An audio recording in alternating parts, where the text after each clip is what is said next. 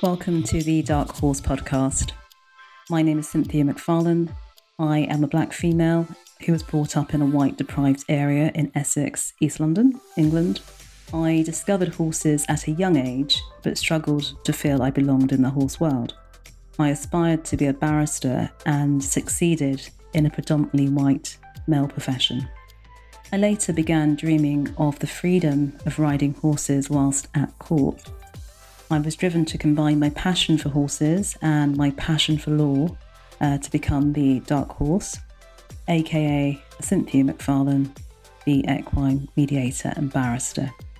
Having overcome the odds as a black female to become a barrister in a predominantly white profession, I now faced the challenge of working as a black lawyer in the horse world, where black people struggle to find acceptance in riding schools, racehorse stadiums, and polo clubs, to name just a few. The purpose of this podcast is really to encourage a black child or an adult of any background, in fact, who has the passion to ride horses or wants that freedom, to empower them, to give them a sense of belonging, and hopefully to build a conversation which leads to governing bodies making significant changes in the industry and providing a legacy for the next generation or family. Welcome to the Dark Horse podcast. I'm Cynthia McFarlane, and this is episode 3.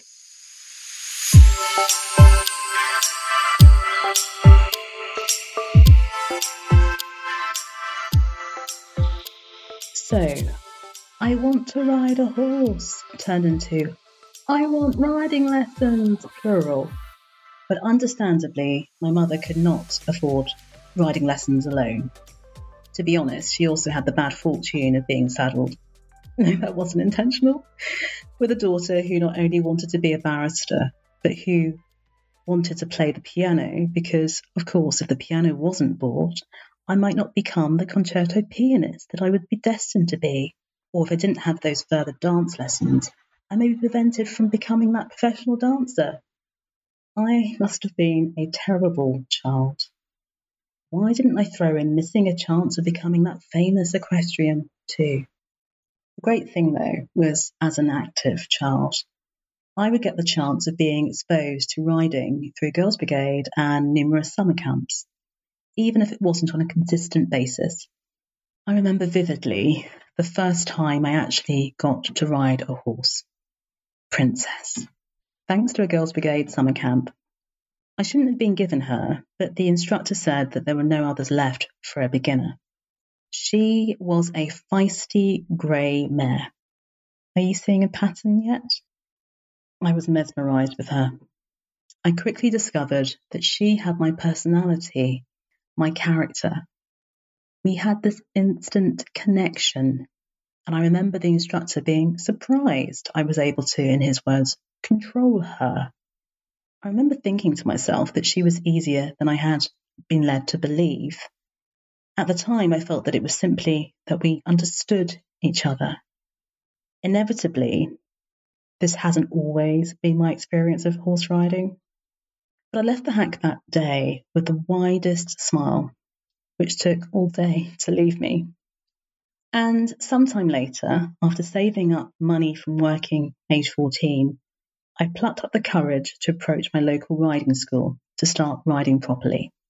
But growing up in a white area, no one looked like me, no one approached me, and no one talked to me.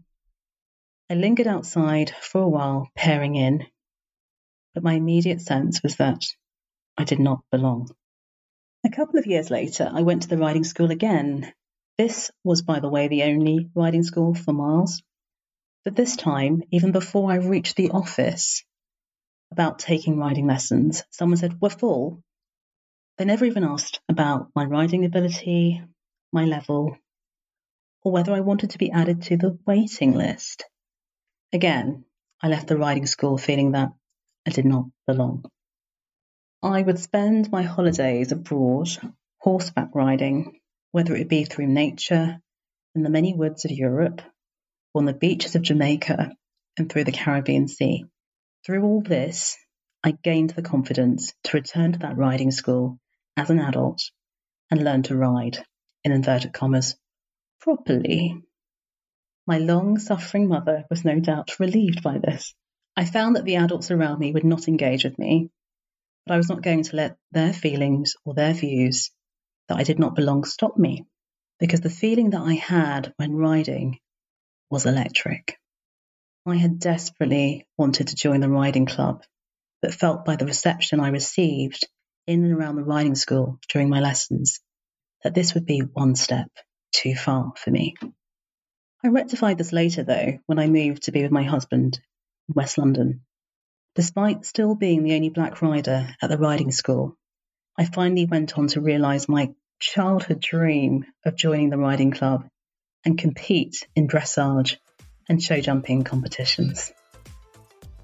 To that one person listening to this podcast, I want to say to you, whatever your background, whatever your adversity, don't let anyone make you feel you don't belong somewhere you want to be. Go, compete to the top of your game. The views, information and opinions expressed in this podcast are solely my own and do not represent those of people, institutions or organisations that I may or may not be associated with in a professional or personal capacity, unless explicitly stated.